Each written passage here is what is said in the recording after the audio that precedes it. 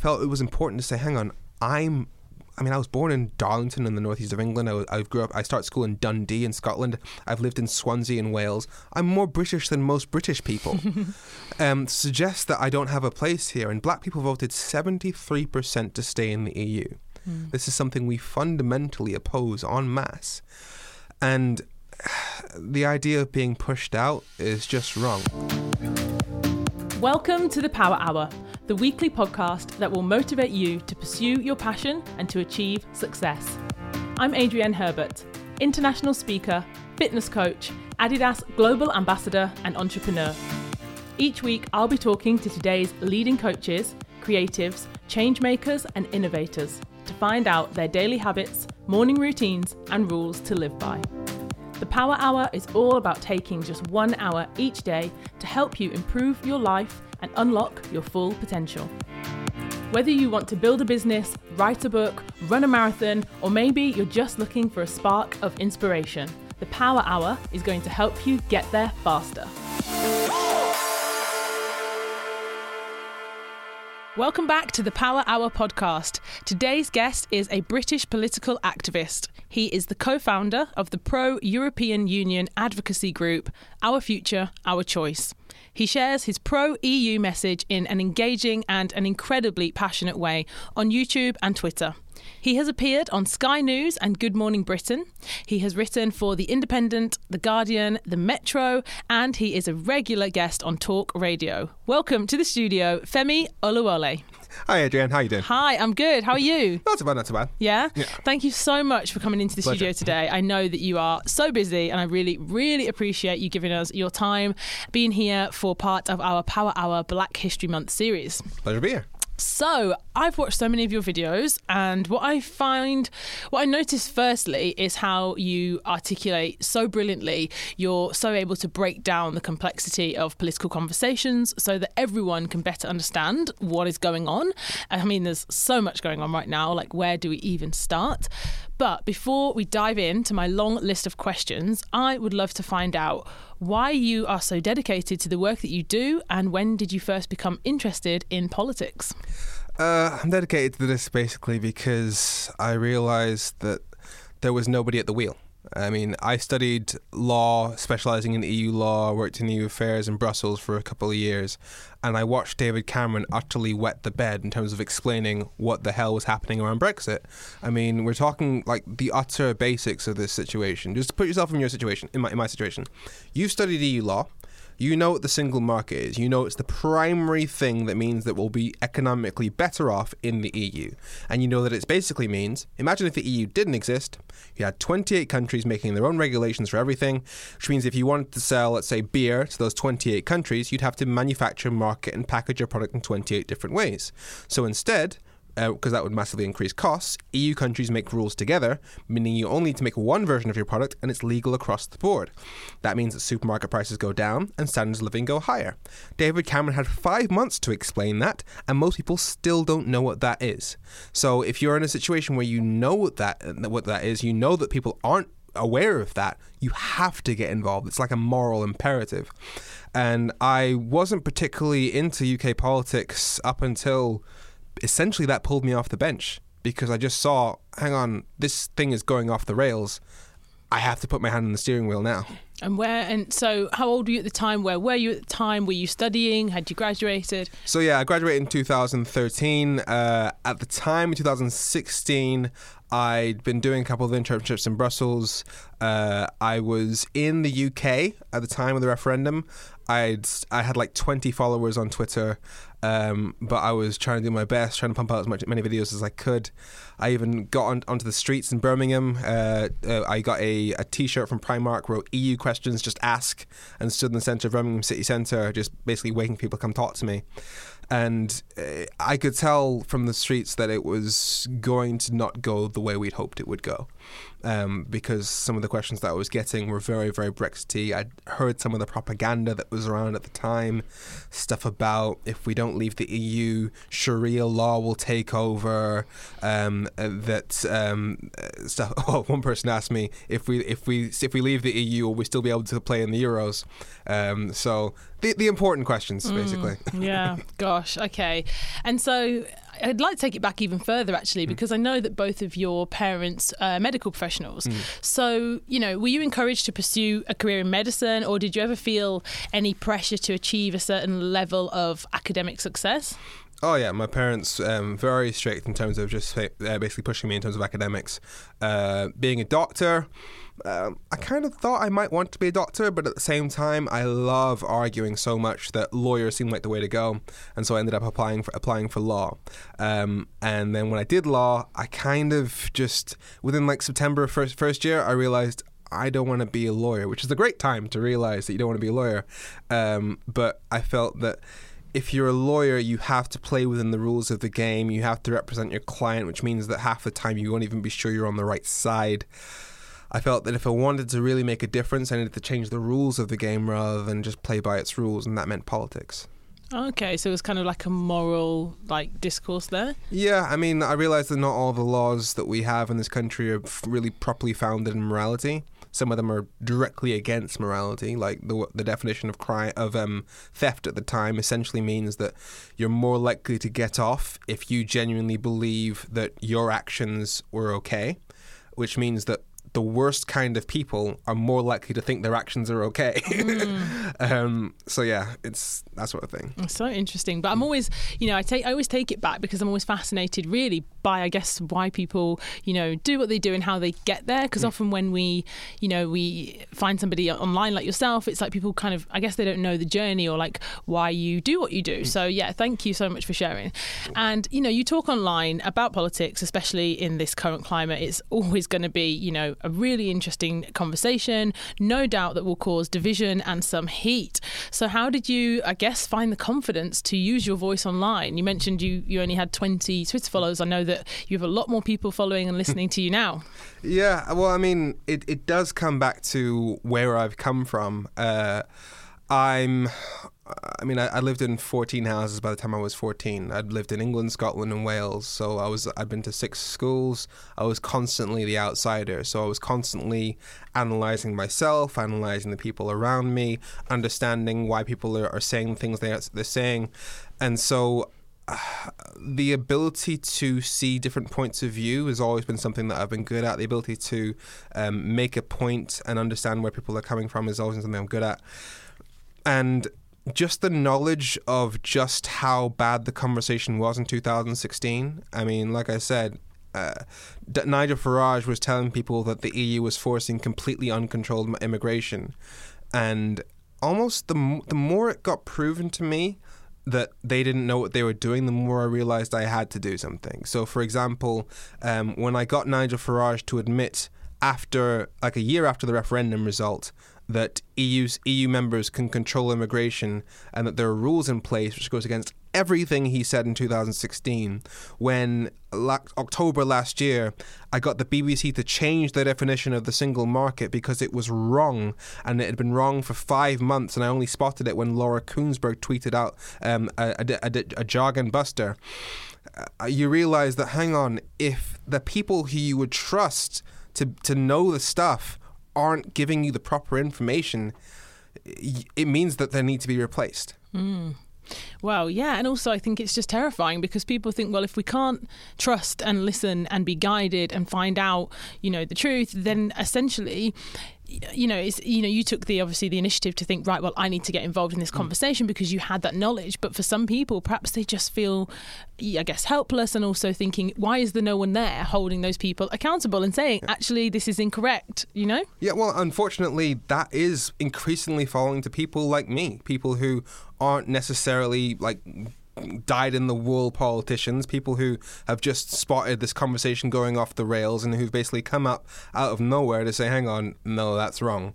Again, another example would be the Theresa Villiers, who was Secretary of State for Northern Ireland during the referendum, who said during the referendum campaign, the border arrangements in Northern Ireland have been broadly consistent for the last 100 years. Now, if you're saying that nothing's changed in the border in 100 years in Northern Ireland, you're basically saying Good Friday Agreement never happened. She was the highest authority on Northern Ireland during that referendum in Great Britain, and she told people a complete mistruth.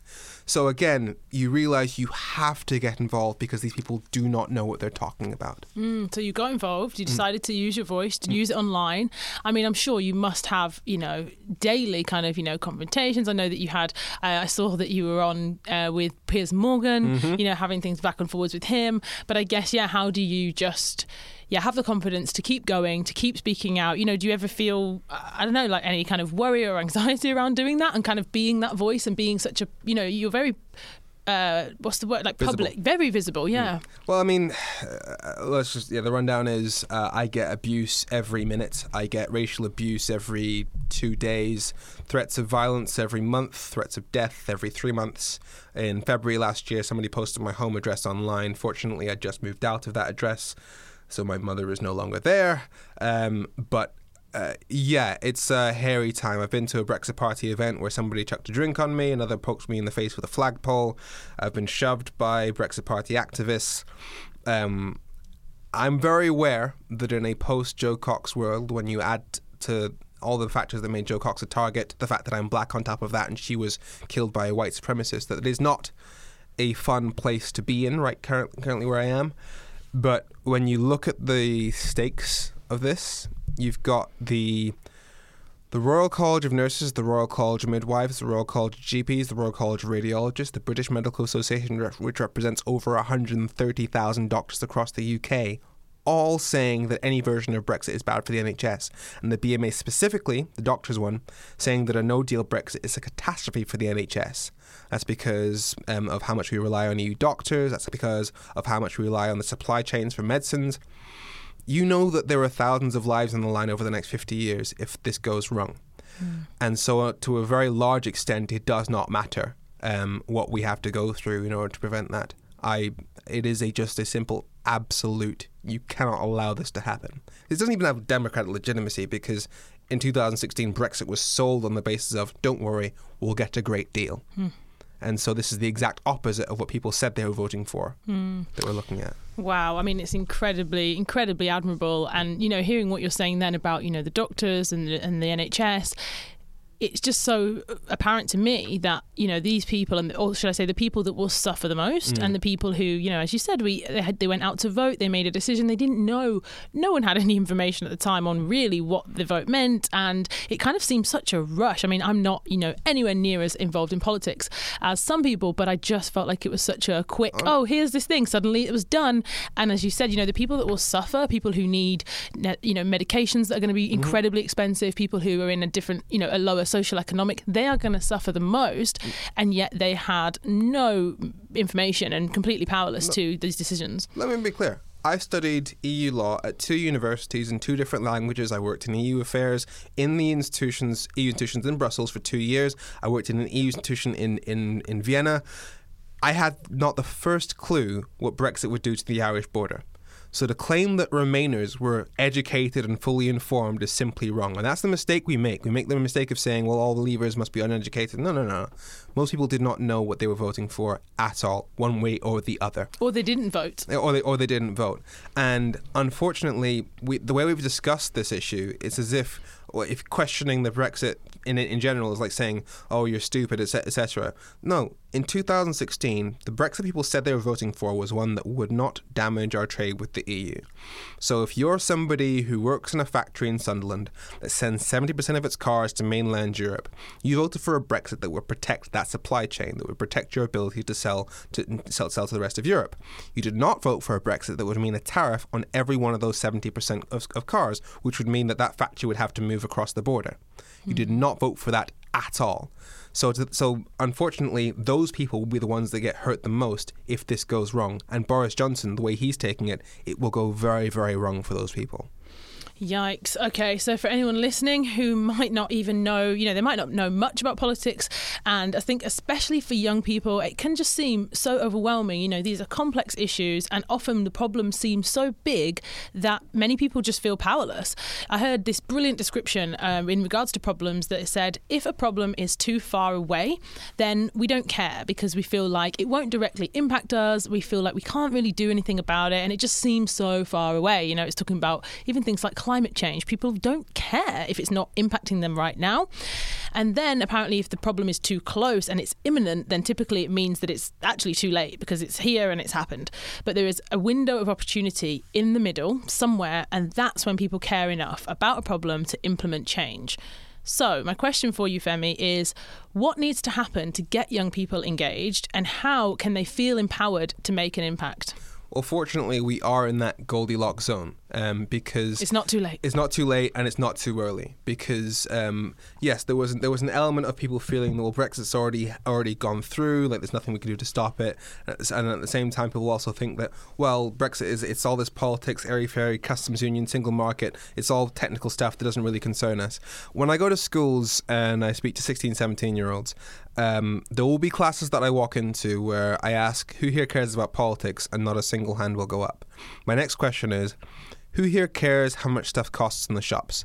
Every hand goes up. My next question, who here cares whether they can get a job when they leave school? Every hand goes up. I say that's politics. Because, I mean, for example, with the Brexit thing, there was an immediate crash in the pound, which means that the value of the pound in your pocket is worth less, which means supermarket prices are higher.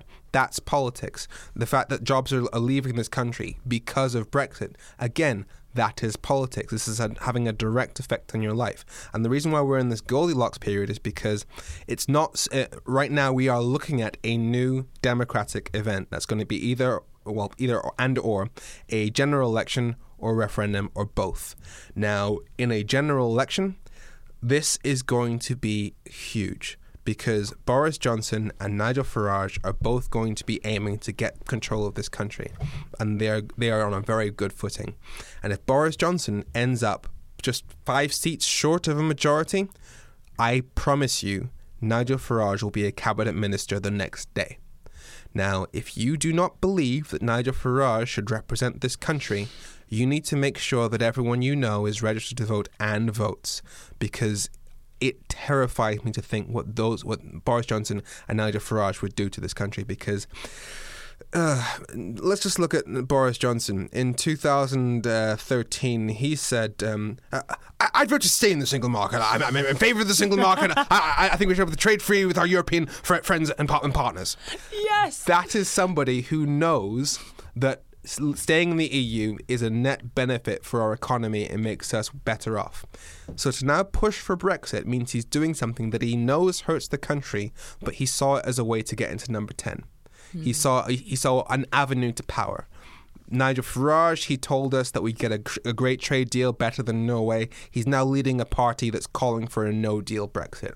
These are people without morals. These are people who are trying to do stuff that makes them popular, but they know hurts the country.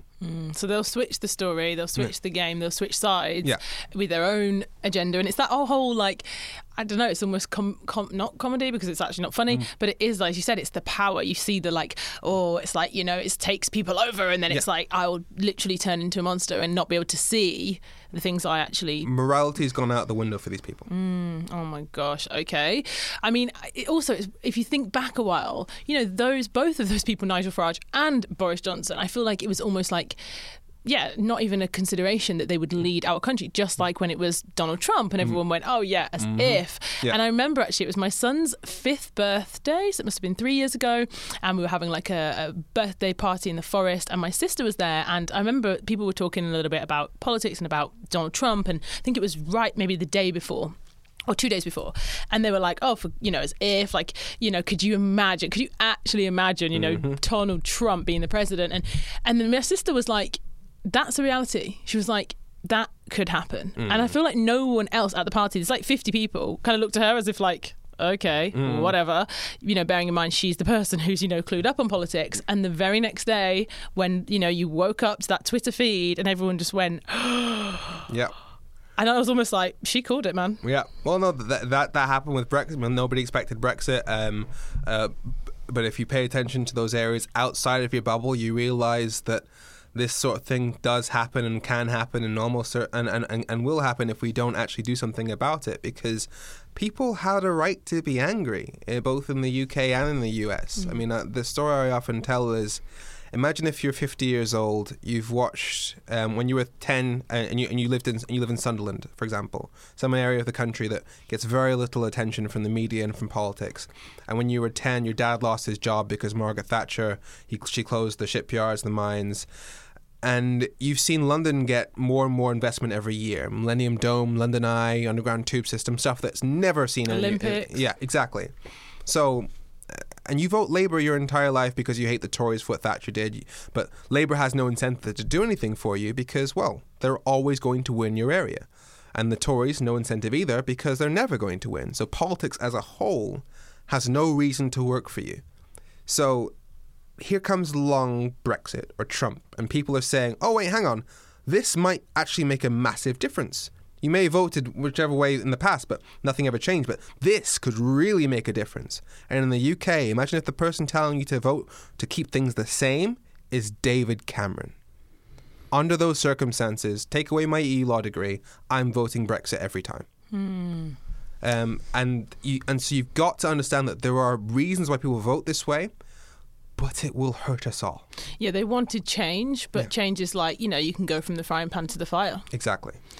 Yikes. Okay, so why do you think that it is particularly important for black people to be involved in this conversation and for black people to use their voice in politics and for us to see more faces like yours, Femi? Because we need to remind people that this... I genuinely question whether or not I should get involved in this debate because I know that there was a lot of racism around the Brexit campaign. And one of the mistakes that we often make is that we attribute that racism to everyone who voted for Brexit, and it creates a very harsh environment where Remainers call all Leavers racist, etc. And it's fundamentally wrong. I just described the idea of voting Brexit because your area gets nothing and you wanted to remind politicians, hey, our part of the country still exists. Now, somebody who votes that for that reason, not racist at all. And so if you call them racist, you're just insulting them, and wrongly so. But at the same time, the narrative used by the key Brexiteers, Nigel Farage especially, if you look at what Nigel Farage did, he had a poster that showed hundreds of thousands of Syrian refugees. It was called the Breaking Point poster, and it showed we need to break free of the EU so we can control our borders. Now, the reason why that poster is racist, he'll often say it's not racist because it's just a photograph. The reason why it's racist is because the UK isn't part of the EU's common asylum policy, which means that we don't have any quotas around refugees, which means that not one of the people in that photograph had any right to enter the UK under EU law, which means they had nothing to do with Brexit. Doesn't make a damn bit of difference. And we know that they have nothing to do with Brexit because we can see them stuck in Calais. Yeah. And so to use people of Middle Eastern background who have nothing to do with Brexit to scare people about European migration means you must think that visually there must be something about them that you think will be more scary to the people you're trying to scare. And that narrative, I mean, it's even worse than that. Andy Wigmore, the comms director of Leave.eu, the organisation fronted by Nigel Farage at the time, he's on record. In fact, you can find this on the Parliament website.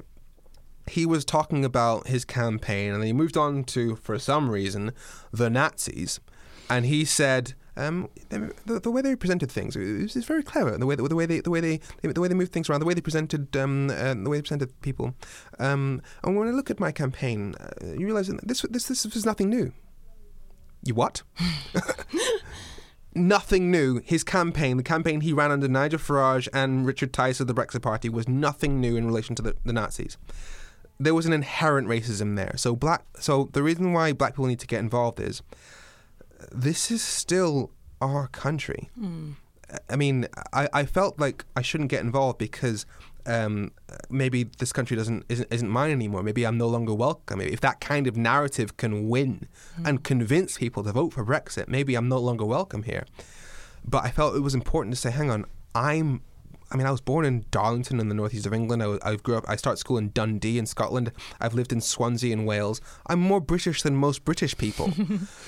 Suggests that I don't have a place here. And black people voted 73% to stay in the EU. This is something we fundamentally oppose en masse.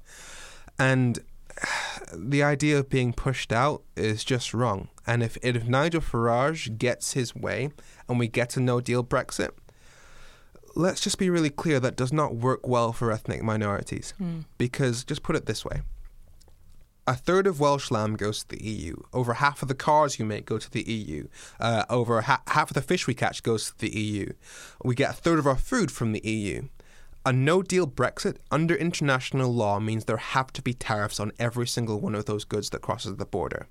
That means that those industries will suffer severely. And I mentioned to you before the effect on the NHS. Now, if that damage happens, it won't be blamed on the people that voted for Brexit. They'll be looking for people to blame. It'll be liberal metropolitan types, it'll be the Remainers in general, and of course, it'll be minorities who will suffer the most. They'll say, we're in this time of economic difficulty. The reason why we're in this economic difficulty is because we didn't get rid of you soon enough. That will be the narrative that's used. Yes. So if you are black and listening to this, this is entirely something you need to be involved. I'm begging you, please engage in this debate. Please make sure you register to vote. Please make sure you vote. Otherwise, Nigel Farage will be running this country. Gosh, and even hearing you speak so much about, I guess the economics of it, and, we all feel it, if you travel and you go to anywhere where, in Europe and using euros, or if you go to the States now and you think about how much things cost. Even I was there last week, I was in New York, and, you're buying things that, with the dollar, as you said, how it's so expensive now and the pound is so weak. And I can only imagine, as you said, if people... I think they think that politics and economics sometimes is separate, and actually when they're thinking about who to vote for or what party or this or that, or even on something as big as Brexit, it is still maybe talked about as this political conversation, and there's no real winner. It's a lose-lose, whatever. I'm not going to get out there. And as you said, I think if people had it explained to them and broken down in a way that showed you this is how it will impact you, this is how it will impact your parents or your income or mortgages or pensions or anything that directly impacts, as we said, about this scale of how far and how close, it definitely would have encouraged people to get out to vote, and maybe we would have had a different outcome. So it does seem very dark, very doom and gloom, and I am an eternal optimist. So is it lose-lose? The systems, the gap between the decision makers and the ordinary people affected, as we've talked about today. Femi, can you give us some good news? Is there any, please? There is some good news in the fact that I've got a couple of them. Brexit voters are not what you see on Twitter and on Question Time. That's been my privilege to discover over the past few years, that they are not the caricatures that you see presented in the media that are there for primarily entertainment purposes. And they are decent, reasonable people. And if you have a discussion with people who voted Leave in the high streets around the country, you will find that you have so much more in common than you've been made to believe. And as for the fact of what unites us, there is one thing and one thing alone uniting the country right now, and that is that we are all bored to tears of Brexit. That we want to move on, that we're tired of seeing it dominating every second of every day of every news cycle. And there is only one way, if you are bored of Brexit, for Brexit to be done with. That is for Brexit to stop via a referendum. If you look at what's happened over the past 3 years, you've had governments spending all of their time on Brexit. They've devoted 7,000 civil servants. They budgeted for 9,000 more, with 300 extra to deal with border issues. Those could have been doctors, nurses, teachers, house builders, police. Instead, Brexit civil servants. Now, that only continues if Brexit actually happens, whilst we're trying to negotiate with the EU for the long-term trade deal, whilst we're trying to negotiate with Donald Trump. And also the fact that Donald Trump has said explicitly that he plans to make our NHS pay more for drugs so that American companies pay less. So that'll be a fun thing to look forward to. But the fact is, this doesn't end if Brexit ends. The only way you can get past Brexit is by having that referendum. And given that even Nigel Farage about a week ago said in a referendum between Boris Johnson's deal and Remain, he said Remain wins every time, which is the thing that you should be really, really, really clear on. There is no majority for any version of Brexit. Now that means that if you've got Nigel Farage, the leader of the literal Brexit party, saying that he does not accept Boris Johnson's Brexit deal, then do the maths. 52% minus the supporters of the actual Brexit party is not going to be a majority. Leave could always mean 1,000 different things, ranging from no deal to Theresa May's deal to Boris Johnson's deal to a Noisdale deal, 1,000 different possible other relationships other than membership. And there's no majority for any of them, which means if you put a deal to the people, a specific version of Brexit, rather than the thousands that were put on the Leave side in 2016, we will vote to stay in the EU, but you need to get out and vote. So there is a way that we can put this mess to bed. And if we do put this mess to bed, that means that we will actually have the time and the political capital and the political will to address the main issues facing our country. So that is the NHS, climate change, first past the post, regional inequality. We will actually have the time to make lives better, but that requires a referendum. And how is that going to happen? What is the likelihood? How can people, how can we get this referendum? What do we have to do? We get that referendum by ensuring that everybody that we know turns out to vote and gets registered to vote in the general election. Because, as I said before, if Boris Johnson is 5 seats short of a majority, Nigel Farage is a cabinet minister the next day. So your job is to make sure you vote tactically in your constituency for the party that is most likely to beat the Brexit Party and the Conservatives. Because if we do get a majority of seats belonging to parties that are in favour of a referendum, like the Greens, like the Lib Dems, like Labour, like the SNP, like Plaid Cymru, like the Alliance in Northern Ireland, then we can stop Brexit entirely and move on as a country. Amazing. Okay, this is great, Femi. I could listen to you all day. I feel like we are all having an education. This is great.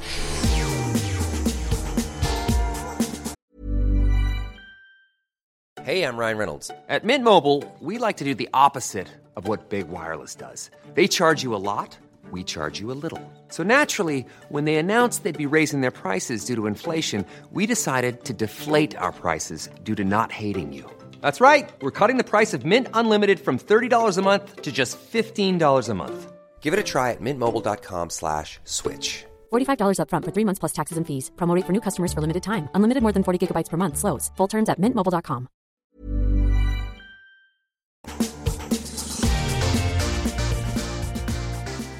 So I am going to ask you a little bit about the Power Hour because that is the show. So, I mean, you have so much going on right now. And, I'm sorry to hear, some of the things that you have to face as a result of being here and doing what you do. So I guess what I'd love to know is, for me, I'm always inspired and encouraged to find out, why is this person doing what they do? How have they got to be in that place at that time? And what gets them out of bed? What gets them pumped to keep going the next day? Because I'm sure it's not all fun and games. No. So could you tell us, what time do you get up in the morning and what's the first hour of your day like? Me getting up in the morning there's no set time. Okay. Because I'm constantly driving around the country. I mean, this weekend I left the house, I think, at 10 past midnight on Saturday morning and started driving down from Birmingham to Cornwall, sleeping 2 hours at a time in service stations in order to get there and then interview 4 MPs in various constituencies. So I don't have a sleeping pattern or anything like that. In the mornings, I tend to just be Twitter straight away. What the hell has happened in the news? Because anything can happen. It's primarily just Twitter, checking things, and then usually it'll involve jumping downstairs, jumping on my bike, biking to the train station, heading to London or heading up north, or driving in my car to some other part of the country. The main hour that really centers me is the 2 hours before I go to bed. Okay. Now, despite usually getting home very, very tired and very, very late, because to get home from London, I'm getting to my house at 11 o'clock.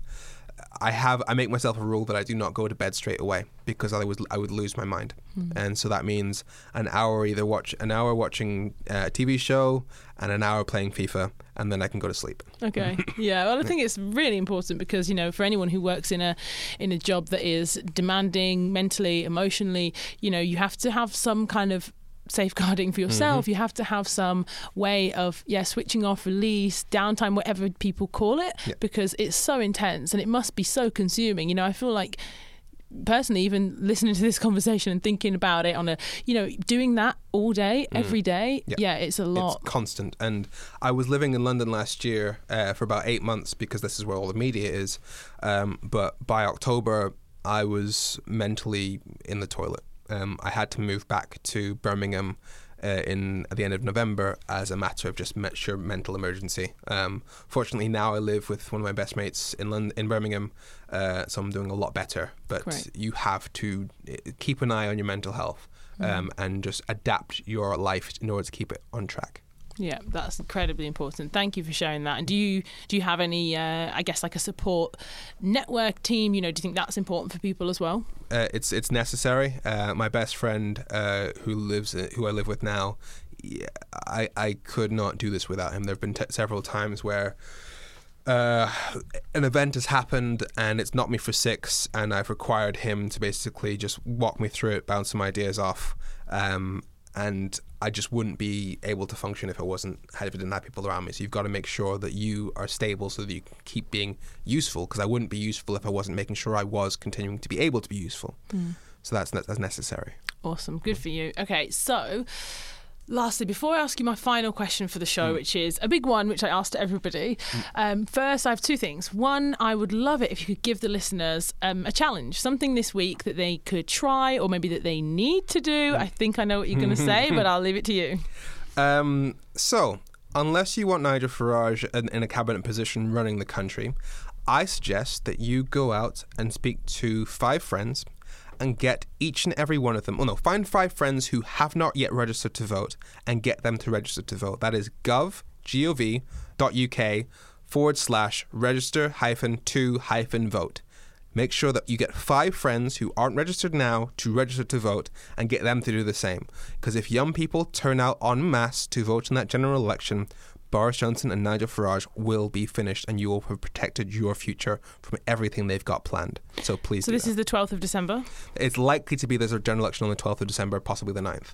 Okay, so we do have time, people. 12th, potentially 9th of December. So as you said, first of all, if you haven't done it yourself, get involved, get online, do it. I'm going to get the link. I'm going to put it on my Instagram bio. Swipe up. It's super easy. And as you said, share it. Get 5 friends to do it this week. Yes. We have to do it now. Because if you have to be registered significantly before the referendum, before the general election itself, in order for your registration to count. So you need to do it as soon as possible. Right. Take action, people. Hear it. Okay. Next one is, where can people find you online? You can find me online on Facebook, Twitter and Instagram at Femi_sorry. Our group, the Movement of Young People, campaigning to get a referendum on the Brexit deal. That's Our Future, Our Choice, and it's OFOC, O-F-O-C, Brexit, OFOC Brexit on Facebook, Twitter and Instagram. Great. We're also going to leave that in the show notes as well. And then my closing question for you, Femi, is all about time, as it is the Power Hour. I truly am so grateful that you've given us an hour of your time today. I think it's super useful and valuable, regardless of how interested you've been in politics before. If you are listening to this show, you listen every week and you think, oh, you know what, maybe I'll do it. Maybe I'll do it tomorrow. Then please do. And Femi, thank you so much for giving us your time. So, my question I ask everybody is, what is the most valuable thing that time has taught you? It's that you don't have to immediately save the world. It's that, I'm going to steal a quote from Angel, the spin-off of Buffy the Vampire Slayer, where I get most of my life lessons. If nothing we do matters, then all that matters is what we do. That means that you don't have to... every action you make doesn't have to destroy this massive threat to the world. You have to just do it because it's the right thing to do. One of the longer version of that quote is, nothing in the world is the way it ought to be. It's harsh and cruel, but that's why there's us. Doesn't matter where we come from, what we've done or suffered, or even if we make a difference. Live as though the world were as it should be to show it what it can be. Do not let all the crap that's in the world make you feel that there's nothing you can do. Keep fighting, because you have to keep fighting, otherwise no one will. Wow. Wisdom. Thank you so much, Cheers. Femi. You were awesome. That was brilliant. I really hope that you enjoyed this episode, our final episode in this month's series for Black History Month. Let us know if you have registered. You can also rate and review this podcast on iTunes. I would really appreciate it. Every single review, every single one, I really do appreciate it. It helps us to grow the show, to reach more ears, and to book new amazing guests. So please do that if you haven't already. Have an awesome week. Thanks for listening. See ya.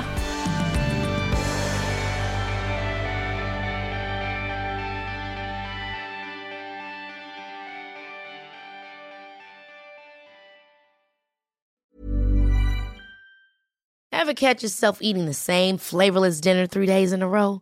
Dreaming of something better? Well, HelloFresh is your guilt-free dream come true, baby. It's me, Keke Palmer.